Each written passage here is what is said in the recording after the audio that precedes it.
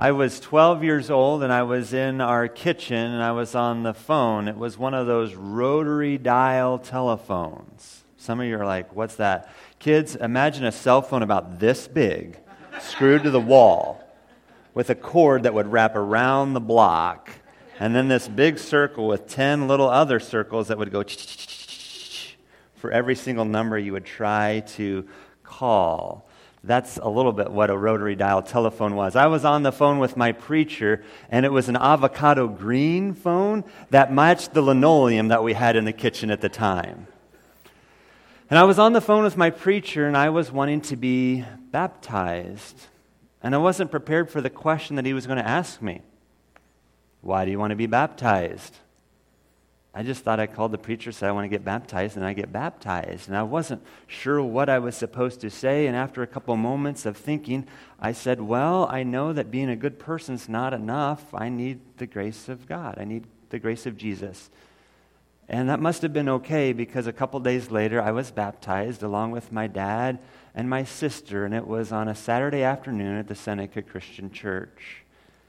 And that moment has forever changed my life. Today's topic is Baptism Still Matters, and it goes along with our Core 52 study. If you've been following along, it's chapter 39 in the book. We even still have some books available. And it goes with our core verse today from Acts chapter 2, verse 38. Peter replied, "Repent and be baptized, every one of you, in the name of Jesus Christ, for the forgiveness of your sins, and you will receive the gift of the Holy Spirit." That's the concluding statement of the sermon. I want to zoom out and catch a running start in chapter 2 of the book of Acts. And if you want to follow along in your Bibles, I encourage you to open up to Acts chapter 2. It's also in the Pew Bible on page 884 in front of you, or you can follow along on your electronic device. Acts chapter 2. In Acts chapter 2, it's this festival, this party for the Jewish nation. They called it Pentecost, or the Feast of Weeks. It was a harvest festival. We can know what that looks like because harvest is ongoing right now. So there's people from all around the known world that are there to celebrate this harvest festival. And what happens at that harvest festival in Jerusalem was God fulfills His promise to give the Holy Spirit. And the apostles, they start speaking in different languages. And this was fulfilled. God said, I'm going to pour out my Spirit. And the people are like, how can we hear these guys speaking in our native language from our home area? We know these guys are country bumpkins from up in Galilee. They have not studied these languages, but we hear them. What's going on? And so Peter, the spokesman, he gets up and says, hey, these guys aren't drunk like you think. It's too early for that. How's that for a sermon starter? He says, we're not drunk. It's only 9 a.m. I don't know if the next slide is wait till later in the day or what. But he's like, no, we're not drunk. This is the promise that God fulfilled. And he quotes the prophet Joel from the Old Testament, where Joel says, from the Holy Spirit, I will pour out my Spirit on all peoples. And old men are going to dream dreams, and young men are going to see visions, and it's going to be great. And then it says, and everyone who calls on the name of the Lord will be saved. He's saying that this is the Holy Spirit that has come today, and the church will never be the same after. And then Peter draws his attention from the Holy Spirit of God to talk about Jesus, the Son of God. And it's Acts chapter 2, verse 22. Again, follow along with me. It's on the screen too. Fellow Israelites, listen to this. Jesus of Nazareth was a man accredited by God to you by miracles, wonders, and signs, which God did among you through him, as you yourselves know. This man was handed over to you by God's deliberate plan and foreknowledge, and you, with the help of wicked men, put him to death by nailing him to the cross. But God raised him from the dead, freeing him from the agony of death, because it was impossible for death to keep its hold on him. He's saying, you guys have seen Jesus. In fact, Jesus was walking among them just 10 days earlier before he ascended as king into heaven. And they would have seen Jesus' miracles. They would have heard how he healed those who were sick and the blind, and he raised some of them from the dead. They would have seen some of that. But he also says, but you, with the help of wicked men, put Jesus to death. But he said it was God's plan. It was God's deliberate plan and foreknowledge to give his one and only Son to come and rescue his people from their sins. It says, but it was God who raised him from the dead because it was impossible for death to keep its hold on Jesus. Isn't that a cool way to say it? It was impossible for death to hold on to Jesus. I can remember growing up, I'm thankful that I had the opportunity to grow up in a Christian home. We went to church regularly, and so I heard some of the stories of Jesus. And I got to see some of the flannel graph little pictures and act out some of the Bible stories. And I remember going to vacation Bible school and Sunday school, and so I knew some of those stories of Jesus. Some of you, maybe that's some of your stories. Some of you, maybe this is still pretty early, you're just learning some of this Jesus story. I want to encourage you to follow Jesus wherever he goes. And so he talks about how this Jesus walked among you and God raised him from the dead. And then Peter quotes a Psalm 16 who says, there's this David king who you respect, but King Jesus is even greater than King David. And then he continues to preach a little more, verse 32. He continues, God raised this Jesus to life, and we were all witnesses of it. This is a game changer, folks. We as followers of Jesus, Christians, we believe Jesus rose from the dead. And that separates Christianity from every other world religion. So both can't be true. And so we believe that. So that's a bedrock foundation of our faith. And he's preaching that. I love these texts in Acts, these sermons in the book of Acts, because that's basically what they preach, is that Jesus rose from the dead. Jesus rose from the dead. Jesus rose from the dead. And so he's saying that. And he says, exalted to the right hand of God, he has received from the Father the promised Holy Spirit and has poured out on what you now see and hear. He's like, these languages is from the Holy Spirit. And then he quotes again another psalm, one of our other Core 52 verses from earlier this year, Psalm 110. The Lord said to my Lord, sit at my right hand until I make your enemies your footstool. And then he comes to verse 36 and he starts rounding third base to come home. You believe those Cardinals have won 15 games in a row? It just breaks my heart. But kudos to them. And so he's rounding third base, coming home, and he wants to draw this sermon to a conclusion. And you always like it when a preacher says finally, and he really means it. And he says this in verse 36, therefore, let all Israel be assured of this, God has made this Jesus, whom you crucified, both Lord and Messiah. And I don't know how Peter said that, if he's saying, God has made this Jesus whom you crucified, if he's holding his hands out. I don't know if he's pointing his finger. But he says, God has made this Jesus whom you crucified, both Lord and Messiah. Lord and Christ. Christ means anointed one, king. Lord and king. And so they're hearing, maybe for the first time, recognizing, we killed a king. We killed God's special anointed son. And they realize they've done something wrong. Have you been there? Have you been there when mom had had enough? I remember growing up, you horse around and you do what you're not supposed to, and mom just has a fuse, however long, but once the fuse is gone, you realize reality has come to fruition. And you realize, I am in trouble. So you just start to say, Mom, what do I need to do? You start cleaning your room. You start cleaning the house. You do chores. Whatever you have to do to get Mom happy. Can I get a witness? Has anyone else had that experience? Okay. So you realize you are in trouble. I think that's what the people experienced that day in Jerusalem. We killed the king. We are in trouble. And here's what they say in verse 37. When the people heard this, they were cut to the heart. And they said to Peter and the other apostles, brothers, what shall we do? Peter, James, John, Thomas, what do we need to do? We are in trouble. What do we need to do? And Peter gives them our core verse for today, verse 38. Peter replied, repent and be baptized, every one of you, in the name of Jesus Christ for the forgiveness of your sins, and you will receive the gift of the Holy Spirit.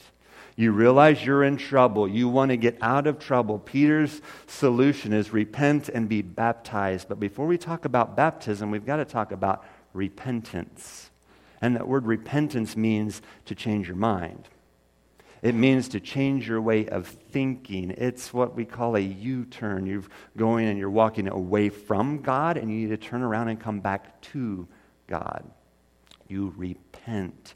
You change your mind. And that really is an ongoing experience even after we're baptized. We always need to be in this state of repenting, changing our mind, realizing I've done something wrong and I need to come back to God. It was actually the theme of one of Jesus' preaching. Again, one of our other core 52 verses from Mark 1:15. The time has come, Jesus said, the kingdom of God has come near. Repent and believe the good news. Repent, change your mind, and trust me. I've got some good news. So I want to encourage us to think about repentance today. Is there some things that we need to change our way of thinking on? Is there some things in this book that needs to guide our thinking better? What is it that we need to change? So if you want to get right with God, there involves repentance. And then he talks about being baptized. The word baptize means to dunk under water. That's what the word means.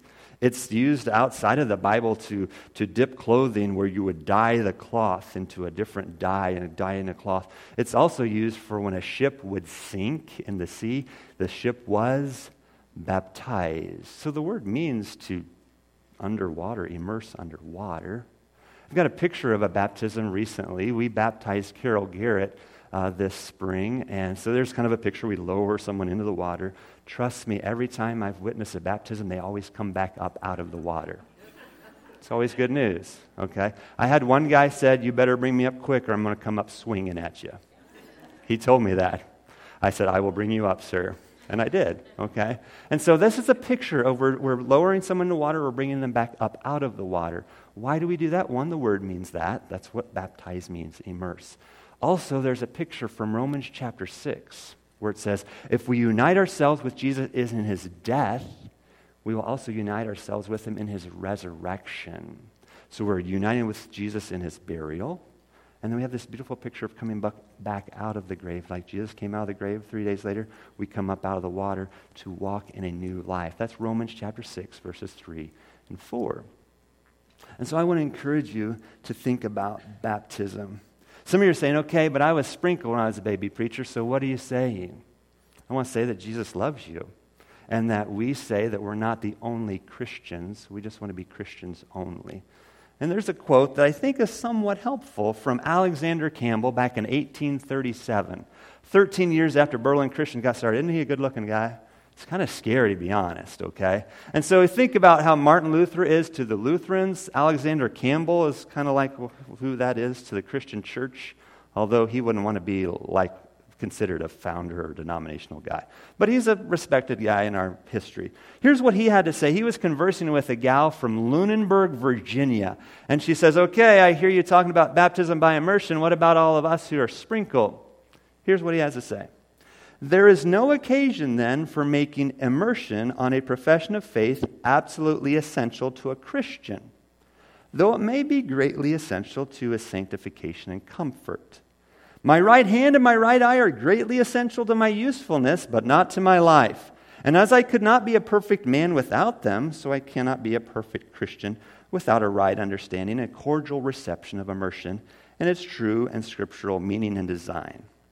But he that thence infers that none are Christians but the immersed, as greatly errs as he who affirms that none are alive but those of clear and full vision.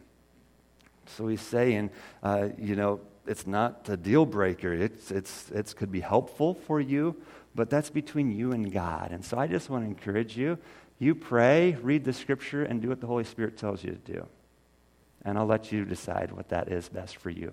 But we take a humble, confident stand saying, this is what we believe, baptism by immersion. But we also realize that there are Christians who love Jesus who have just been sprinkled as babies, and we respect that, okay? So that's where we are. I want to also hear some encouragement from some of our other kids that were baptized this summer, some of our Nationwide Youth Roundup students. And so for those of you who participated in NYR, or maybe you had people come work and do stuff at your house, or bought pancakes, or you gave a gift to that NYR trip, these pictures I'm sharing with you, some of these stories, you have an investment in that. That's part of we can celebrate together. Here's what Carson had to say. We just said, hey, you've been baptized. If somebody's kind of wrestling with being baptized, what would you say to him? Here's what he says, Karsten, age 9. You are making the right decision to follow Jesus. When you follow him, you do what he says. When I got baptized, I felt like a new me. I'm different because my sins are taken away. And before, I was like a 5. Now I'm leveled up to a 10 and make better choices. Karsten, thank you. The Bible has, I'm leveled up. I think that needs to be a new understanding of what it means to follow Jesus. The Bible has a word for that. It's called justified. We are made right in God's eyes. We are declared not guilty. I like leveled up. Kenna, age 19, she says it this way. I would tell them that if it's been on your heart for a while, then you should do it. Also, in doing so would lead you to a road that you wouldn't know is possible. The decision has changed me because now I'm seeing the world differently, seeing the world and people differently. She's seeing the world different. I think that talks about repentance, doesn't it? You're changing your mind. You're starting to see people in the way that Jesus has made them. Here's what Avery said, age 14. Just do it. You might be a preacher someday. Just do it, because knowing he's always there for you is in good and bad is a good feeling. And after getting baptized, you definitely, maybe not the right word, cleansed. I would say, yeah, it is the right word, cleansed. But there's definitely a feeling you made the right choice of making and believing that he is our one and only Lord. And yes, just do it. Going through difficulties and rough parts in the road makes life a lot easier, knowing he's there literally and for us. Here's what Hope says, age 9. She just turned 9 this week. She says you should be baptized. It will be your next steps to an amazing life. It is making me happy every day. God and Jesus team up to pull you up from the hard things. These kids are great leaders for us, and we can embrace them. So I just want to encourage you. You study the Scriptures. We've got baptism material for all age groups. We call it our jam booklet for our young people. We got some teen material. We've got adult studies, and we can just walk through that with you if you have questions of what it means to be immersed and to follow Jesus. God likes to rescue his people through the waters. Even from the opening page of Scripture, it says, the Spirit of God was hovering over the surface of the deep. And in Eden, there were these 4 waters, these 4 rivers that shoot out. God likes to work his people through the waters.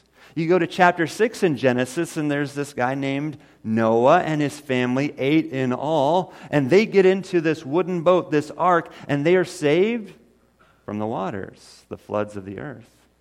You go to Exodus, and there's this baby in a basket floating on the Nile River, and the princess of Egypt pulls up this baby and names him Water Boy.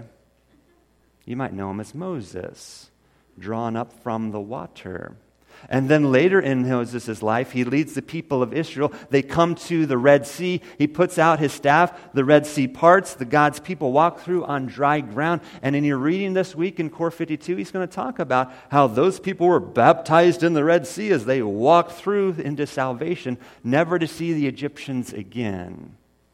Another generation later, Joshua leads the same group of people, their descendants, to the Jordan River. It's at flood stage. The priests step into the water. God piles up the water miles away, and they walk through on dry ground into the promised land. God likes to rescue his people through the waters. And that same river, the Jordan River, that we read about earlier, Jesus comes to that Jordan River, maybe even that same area, we're not sure. The same river, to his cousin John. He says, I need to be baptized by you. And John's like, I don't think so. I think you probably better be doing the baptizing to me. And Jesus says, no, John, you permit it right now. This is the right thing to do. And Jesus is baptized, not because he sinned, not because there was anything wrong in his life. He was baptized probably to start his ministry, probably to set us an example, but I think even more so to identify with us in the baptism waters, that the sinless Christ identifies with sinners in the waters of baptism. James S. Stewart would say it somewhat similarly. And so God likes to rescue his people in the waters. And so what are the benefits of baptism? Well, if you read your scripture here, Acts 2:38, repent and be baptized, every one of you, in the name of Jesus. It's Jesus' name that rescues us. In the name of Jesus is what gives that water the power. It's the name of Jesus. And so in the name of Jesus, we receive, it says, forgiveness of sins. So in baptism, we receive forgiveness of sins. The word forgiveness means to send away. Karsten said it this way, my sins are taken away. And so could we use our sins to be taken away? Yeah, in baptism, those sins are gone. Not because of the waters, but because of who's in the water, Jesus, the one who rescues us. It's in his saving name. So baptism gives us forgiveness of sins. In baptism, we receive the Holy Spirit. In baptism, we receive the Holy Spirit. He says you will receive forgiveness of sins and you will receive the gift of the Holy Spirit. One of my mentors, he was ready to get baptized. He was about age 8 or 9. And he went up to his dad, who was a preacher, said, I want to get baptized. And he says, we haven't even talked about the Holy Spirit yet. That preacher dad understood that you need the Holy Spirit, and we need to get an understanding of the Holy Spirit as part of your baptism process.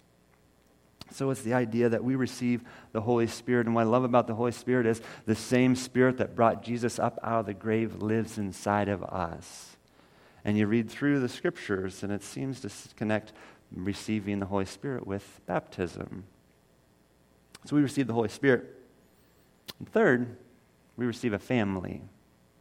In baptism, we receive a family. One of my goals, I wanted to zero in on Acts 2:38, but I wanted to kind of pan out to the context today. Do you see what I did for you today? I didn't want to just pull one verse. I wanted to give you the chapter.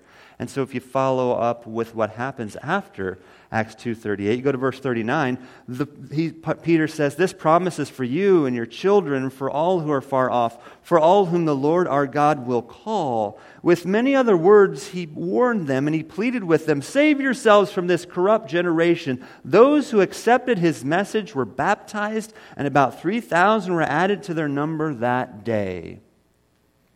So in baptism, we receive a family. And so some people say, well, I want Jesus, but I don't know if I want that church. Well, you kind of get the bride along with the groom. And so as Christians, when we are baptized, we are part of the body of Christ, this kingdom of God, a people. And so we are not alone. And so in baptism, we receive a family. It says that they were added to their number. 3,000 that day. That must have been a pretty exciting day at church. But they were added to their number. I think that's just a way to describe the church, God's people, the kingdom. And so here's the bottom line for today. Based on verse 41, it says those who accepted his message were baptized. This is what I came to say today. Baptism identifies those who accept Jesus. Baptism identifies those who accept Jesus. It says those who accepted the message were baptized. My elder friend today said they were immersed in the Word. So baptism identifies those who accept Jesus. I didn't know a lot that day when I was 12. I just knew I wanted Jesus. And I knew that that next step involved baptism. And I've learned since then a lot more that I've got a long ways to go. I'm not perfect, but through Jesus I can be viewed as clean and pure because of what he has done for me. And we are in this road of being made holy, clean. And so I just want to invite you, there's kind of a couple groups I want to talk to. If you've been baptized, and I just want you to think back to those moments. What got you to the waters of baptism? Who were the people or the person that discipled you, who brought you to Jesus? And if you've lost some of your passion for Jesus, can you go back to those moments where it all started? Where you got excited to be a follower of Jesus? And maybe through some of those moments you can rekindle your passion for him. If you're able to, maybe you could even talk with that person that baptized you or that brought you into a saving relationship, that person who discipled you. Maybe they're still around and you could just talk with them and get some encouragement. Maybe that's something that'd be helpful for you. If you've never been baptized, I just want you to pray about it and talk to me, or we got a couple other people down front after service today, and study the scriptures and the Acts and just see, where do you find baptism and what did people do? And you and the Holy Spirit get a plan together and let us know how we can encourage you along your journey. Thank you for your partnership in the gospel. I'm looking forward to how God's going to move in this church family as we look at these core values of how baptism still matters. Let's pray. Father, Son, and Holy Spirit, we celebrate what you do. I thank you for the young people who gave their words of encouragement today, and I pray that maybe something they shared or something that your word has shared today would just spur people in our walk with you. Thank you for rescuing us. Thank you for forgiving us of our sins. Thank you for the gift of the Spirit and the gift of your body, the church. And I pray that you would guide us in your good way. We pray this in the strong name of Jesus, who conquered the grave and will come back again someday. Amen.